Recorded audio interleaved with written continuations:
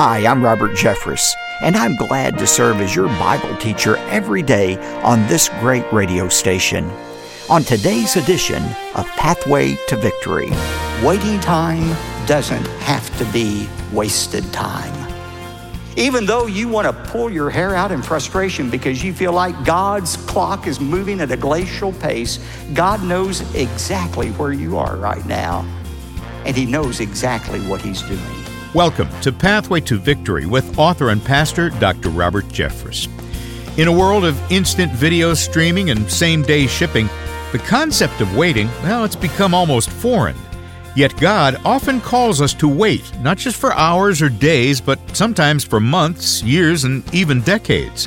Today on Pathway to Victory, Dr. Robert Jeffress teaches that God has both a plan for your life and a timeline in which He wants to play it out.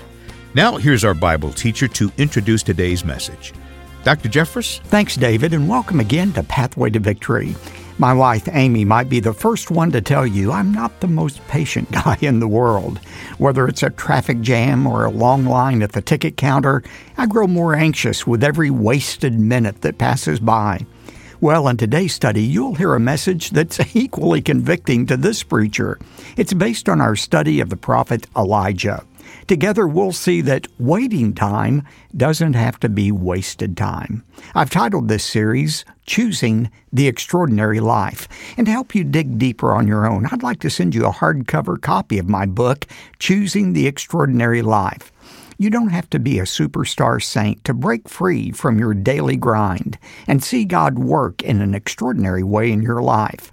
No matter what your age or stage of life, God is in the business of using ordinary people like you and me to do His extraordinary work. In my book, I'll share the 7 secrets for success and significance in life, including learning to wait on God, unleashing the power of prayer, and finding your unique purpose in life. And as an added bonus, we're including a life application guide to help you get the most out of this teaching. Ask for my new book, Choosing the Extraordinary Life, and the life application guide when you give a generous gift to support Pathway to Victory. I'll say more about my book and other resources at the end of today's message. But right now, let's turn our attention to God's Word. Take your Bibles and turn to 1 Kings chapter 17 as we discover secret number 3 for significance, waiting on God's timing. In our series, Choosing the Extraordinary Life, we're using the story of the Old Testament prophet Elijah to uncover God's 7 secrets for success and significance. And today we're going to begin looking at the 3rd secret for spiritual success and significance, and that is learning to wait on God's timing. Learning to wait on God's timing. If you look through the scripture, you'll discover the men and women God used in an extraordinary way had to learn how to wait upon God. I mean, think about it. God called Noah to a great assignment, to build the ark. And yet, Noah had to wait 120 years for the first drop of the predicted rain to fall. Or think about Abraham and Sarah. God promised to make them the parents of a great nation, but they had to wait more than 2 decades for that child of promise, Isaac. God said to Moses, I'm going to use you to liberate my people out of Egypt. And yet Moses spent 40 years on the backside of the desert waiting for that time to lead the Exodus. Or think about the Apostle Paul, who would be the greatest evangelist and theologian in history. And yet he had to spend 3 years in the Arabian desert preparing for the ministry God had for him. There are some of you right now who are in the waiting place. Why is it that God makes us wait? If you're in a waiting place right now in your life, why has God ordained that as a part of His plan for you? Let me mention 3 benefits on learning to wait on God's timing. First of all, waiting reminds us of our need for God. Waiting reminds us of our need for God. Do you remember in our series, Second Chance, Second Act, we talked about how to recover from failure in life. And I use the analogy of life as a play. Many times we have some kind of failure in the first act of our life. Doesn't matter what age we are, we have a first act failure. Before we can move to that second act of life, God often calls an intermission. An intermission is a timeout. It's that period of time between our failure and our future. And again, you look throughout the Bible, God has always had an intermission for those who have failed. And at some point in all of our lives, we're going to fail. For Moses, his intermission was that 40 years after he killed the Egyptian soldier until God said it was time to lead the Exodus. For the Israelites, their intermission was that 70 years they spent in Babylonian captivity after they turned away from God before they would return back to the land. For the Apostle Peter, his intermission were those 7 weeks of time that he spent after his denials of Jesus Christ and before he would be preaching that great sermon on the day of Pentecost. Again, intermission is that period of time between our failure and our future. For you, your intermission is that period of time between the ending of one important relationship and the beginning of a new relationship. For some people, their intermission is that period of time between a moral failure in the first act of their life and the beginning of the restoration of their relationship with God and the restoration of their reputation. You know, we all have intermissions in life, but we hate those intermissions. We always want to rush to the next big thing. But God says no, especially after a failure, you need to take time. I'm going to put you in a timeout to reassess the causes of your failure and to also renew your relationship with me.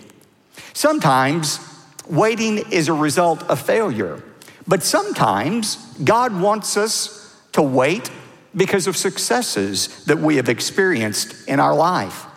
If we think we are responsible for the good things in our life and we keep racking up success after success, God sometimes calls a time out to say, remember who really is accomplishing all these things.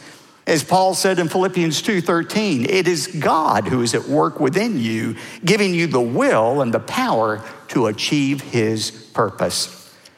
Waiting time sometimes is necessary to remind us of our need for God, not only through our failures, but also through our successes. Secondly, waiting on God allows us to recharge our physical, emotional, and spiritual batteries. You know, success in life, it gives us a shot of adrenaline. We're like the Energizer Bunny, and we feel like we can go on and on and on and on, but pretty soon, that adrenaline wears off. And we develop a case of what a hiker friend of mine calls dumb feet. Have you ever heard that expression before? I've never heard that expression, but this hiker friend of mine was explaining to me, if you're on a rigorous hike and you don't take time to rest, your feet just start to stumble, and if you're not careful, you end up careening over a mountain. Well, hikers call it a case of the dumb feet. And he said, if you ever get a case of the dumb feet, you know what to do if you're a hiker. You sit down, you rehydrate, you eat, and you rest before you try to hike again. I was reading this week in Mark chapter 6 about Jesus and his 70 disciples. They actually developed a case of dumb feet. Well, the Bible doesn't exactly call it that, but that's what it was. Remember the story? Jesus had sent his disciples out in groups, small groups, to preach and to heal and to cast out demons. And they came back and they were so excited. And in Mark chapter 6, it says, they reported to Jesus all that they had done and taught.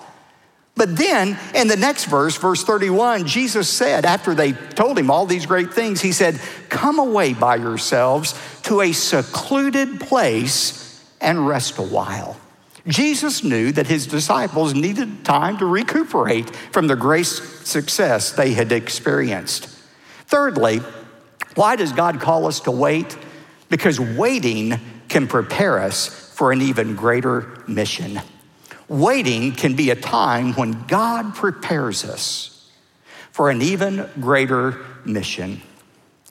Those of you who have been around First Baptist Dallas for a while know my story. I grew up in the church here. I was called to be a pastor when I was 15 years of age and knew that's what God wanted me to do. And Amy and I raced through college, in order to get married. And after we finished college, we got married, and I began my work at the seminary. And when I did that, Dr. Criswell, who was the pastor here at the time, invited me to come on the church staff and serve as the youth minister. And I did that for 7 years here. And during that time, I always knew God's plan for me ultimately was to be a pastor.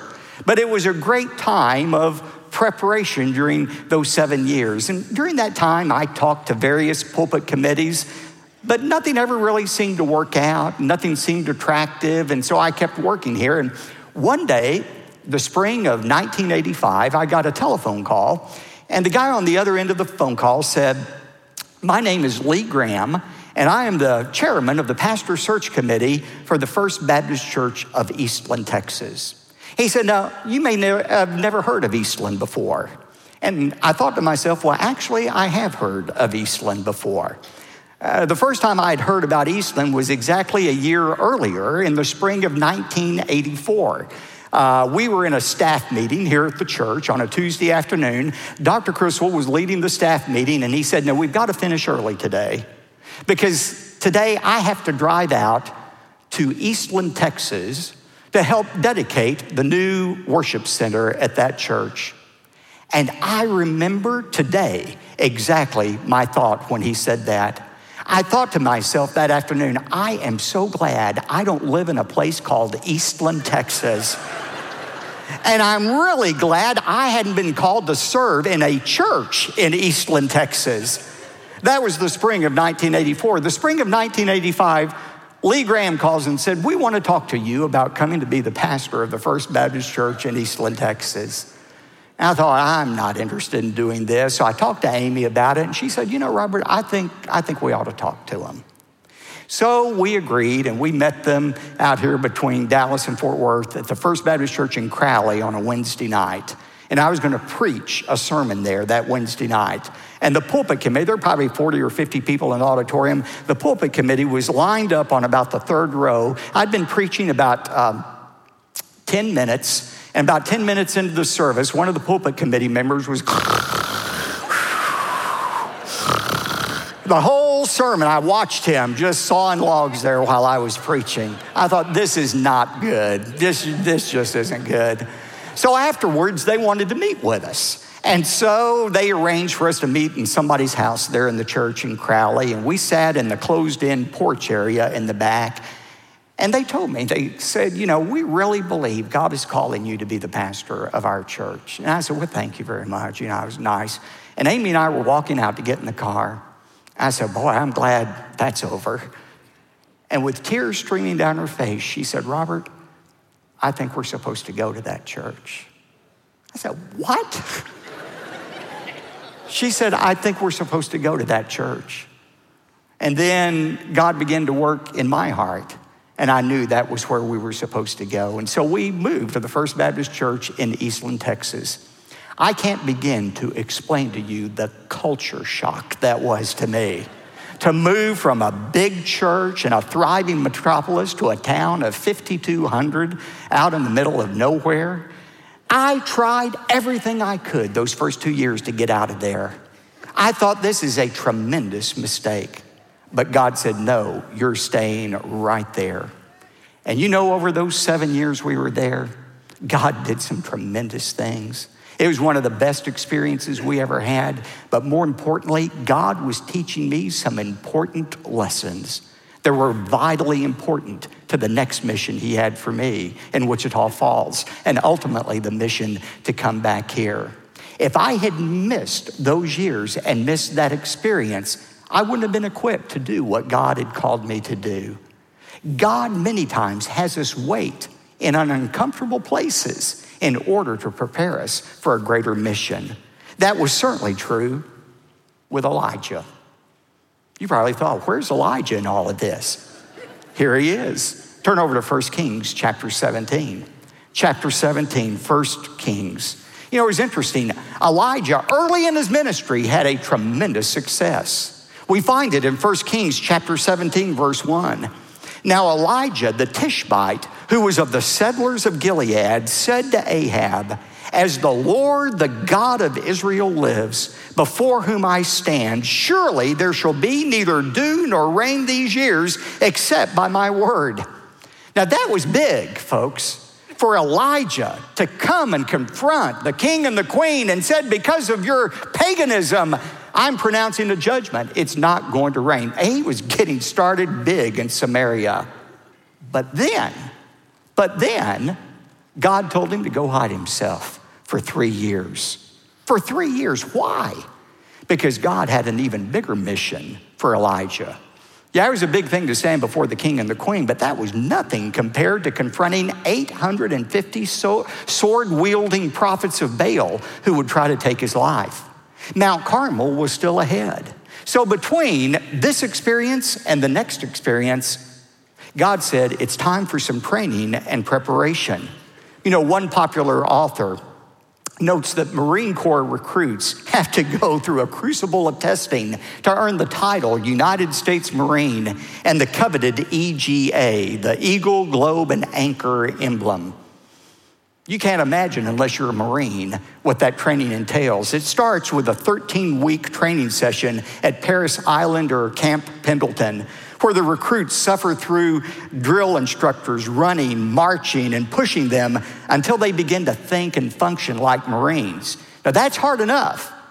The real work is the next part. During a 54-hour marathon, these recruits, if they've survived boot camp, they are put through drills like 40-mile hikes, obstacle courses, all kind of training without any sleep, with little food or water. And only after they have gone through this second experience, which they call the crucible, have they earned the right to be called a United States Marine. You know, Elijah went through a similar process. He went through what one writer calls boot camp at the brook Kerith, but then he went through the crucible at a place called Zarephath. Look at verses 2 and 3 of 1 Kings 17. Now remember, in verse 1, he's just confronted Ahab and Jezebel. But then verse 2, the word of the Lord came to Elijah saying, go away from here and turn eastward and hide yourself by the brook Kerith, which is east of the Jordan. Why did God tell Elijah to hide himself? I read some of the commentaries and they said, oh, well, that was God protecting Elijah from Ahab and Jezebel. Really? Did he have to hide himself to protect himself from Ahab and Jezebel? If God were worried about Elijah's safety, he would have never had him go to talk to Ahab and Jezebel in the first place. No, God was fully capable of protecting Elijah no matter where he was. I think there are two reasons that God said to Elijah, go hide yourself. First of all, Elijah's waiting or hiding was a condemnation of Israel. You know, that word translated hide literally means remove. God was actually saying, Elijah, go remove yourself by the brook Kerith. One theologian notes that Elijah's temporary removal from the national life of Israel was God's judgment against the nation because there was nobody left to preach God's word. Now remember, there were dozens and dozens of prophets of God, but they were all hiding in a cave somewhere. Elijah was the only one who was willing to openly preach the word of God, and now God was removing him so that there would be nobody for the next 3 years to preach God's word to the nation. Just think what America would be like today if suddenly every true preacher of the word of God were silenced and there was no preaching of the word of God. This nation would crumble within days under the weight of its own sin. The fact is, Amos prophesied of a time in Israel when there would be a famine in the land, a famine of the word of God. That's what was going on here. There was not just a physical famine because of the lack of rain. There was a spiritual famine because of the lack of the preaching of God's word. So Elijah's waiting, his hiding was a condemnation of Israel. But secondly, it was the preparation of Elijah for a future mission. During these 3 years, God was going to work with Elijah to prepare him for that future mission. You know that word, Kerith, the brook Kerith. We don't know exactly where that brook was in Israel, but we know what the name means. The name Cherith means to either cut off or to cut down. To cut off or to cut down. The Old Testament uses that word in both senses. Cherith means to be cut off from the blessings of God, but it also means to be cut down to size. And that described what was going on with Elijah during his time at Cherith. He was cut off from those people familiar with him. He was cut off from any visible means of support, eating and drinking. But he was also, secondly, being cut down to size, learning the invaluable lesson of learning how to depend upon God and God alone. You know, I'm speaking to some of you right here listening to this message or watching this on a broadcast. You're in your own Cherith experience. You're in your own waiting time. Maybe right now you feel like you have been cut off from other people. Maybe you feel like you've been cut off from your dreams. You're going through that waiting time in your life.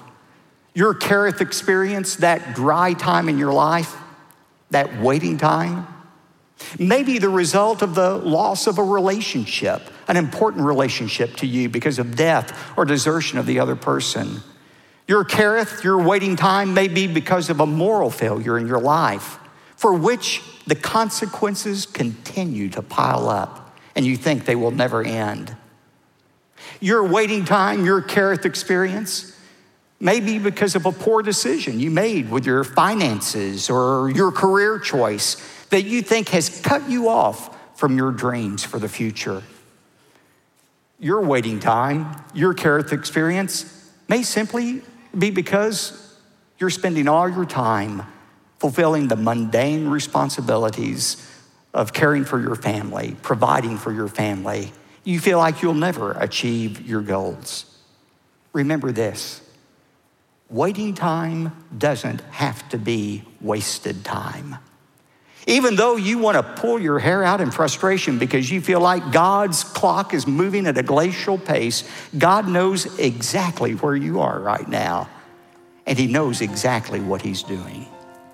Elijah went through that Cherith experience, but during that time of waiting, Elijah learned 3 vital skills every one of us has to learn if we're going to be used by God in an extraordinary way.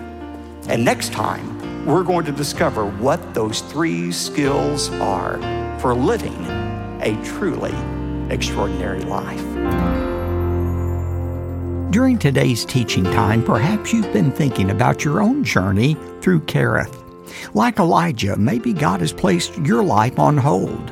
Perhaps you're waiting for a prodigal to find his way back home. Or maybe you're waiting for God to bring a life partner in marriage. Maybe you're waiting on God to heal your body from disease. Whatever your case, remember, waiting time doesn't have to be wasted time. Even in these waiting moments, God is accomplishing his perfect work in you. You'll find much more teaching on this topic in my practical book on Elijah's life called Choosing the Extraordinary Life. You're invited to request a hardbound copy when you give a generous gift to support the ministry of Pathway to Victory. Elijah's awesome story proves that we can never underestimate the difference one person can make in the world. And many have told us that they plan to use this book in their small group Bible study, which is great news because we're including a life application guide with questions to help get the conversation flowing. Now, in addition to my book and the life application guide, I'll also send you the Elijah map, a colorful brochure that will add to your understanding of the highs and lows of one of the greatest prophets who ever lived. Please take advantage of these resources by giving us a call, going online to ptv.org, or writing a letter.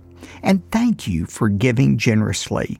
Your partnership is truly making a difference as people hear the truth of God's Word and apply it to their lives. David? Thanks, Dr. Jeffress.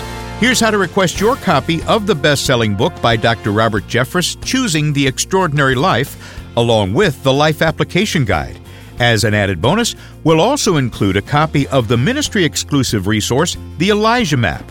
Simply call us toll-free at 866-999-2965 or visit us online at ptv.org. And when your gift is $75 or more, we'll also send you, in addition to the book, the complete Choosing the Extraordinary Life teaching series on CD and DVD. To request this special package of resources, call 866-999-2965 or visit ptv.org. If you'd prefer to write, here's the address: P.O. Box 223, 609, Dallas, Texas, 75222. Again, that's P.O. Box 223, 609, Dallas, Texas, 75222. I'm David J. Mullins. Join us again Tuesday as we learn why waiting time isn't wasted time, here on Pathway to Victory. Pathway to Victory with Dr. Robert Jeffress comes from the pulpit of the First Baptist Church of Dallas, Texas. Join Dr. Robert Jeffress on an unforgettable trip to Israel. You've read about places like the Mount of Olives and the Plain of Megiddo. Isn't it time to see these remarkable sights for yourself? Join us on the Pathway to Victory Bible Prophecy Tour of Israel. To learn more, go to ptv.org.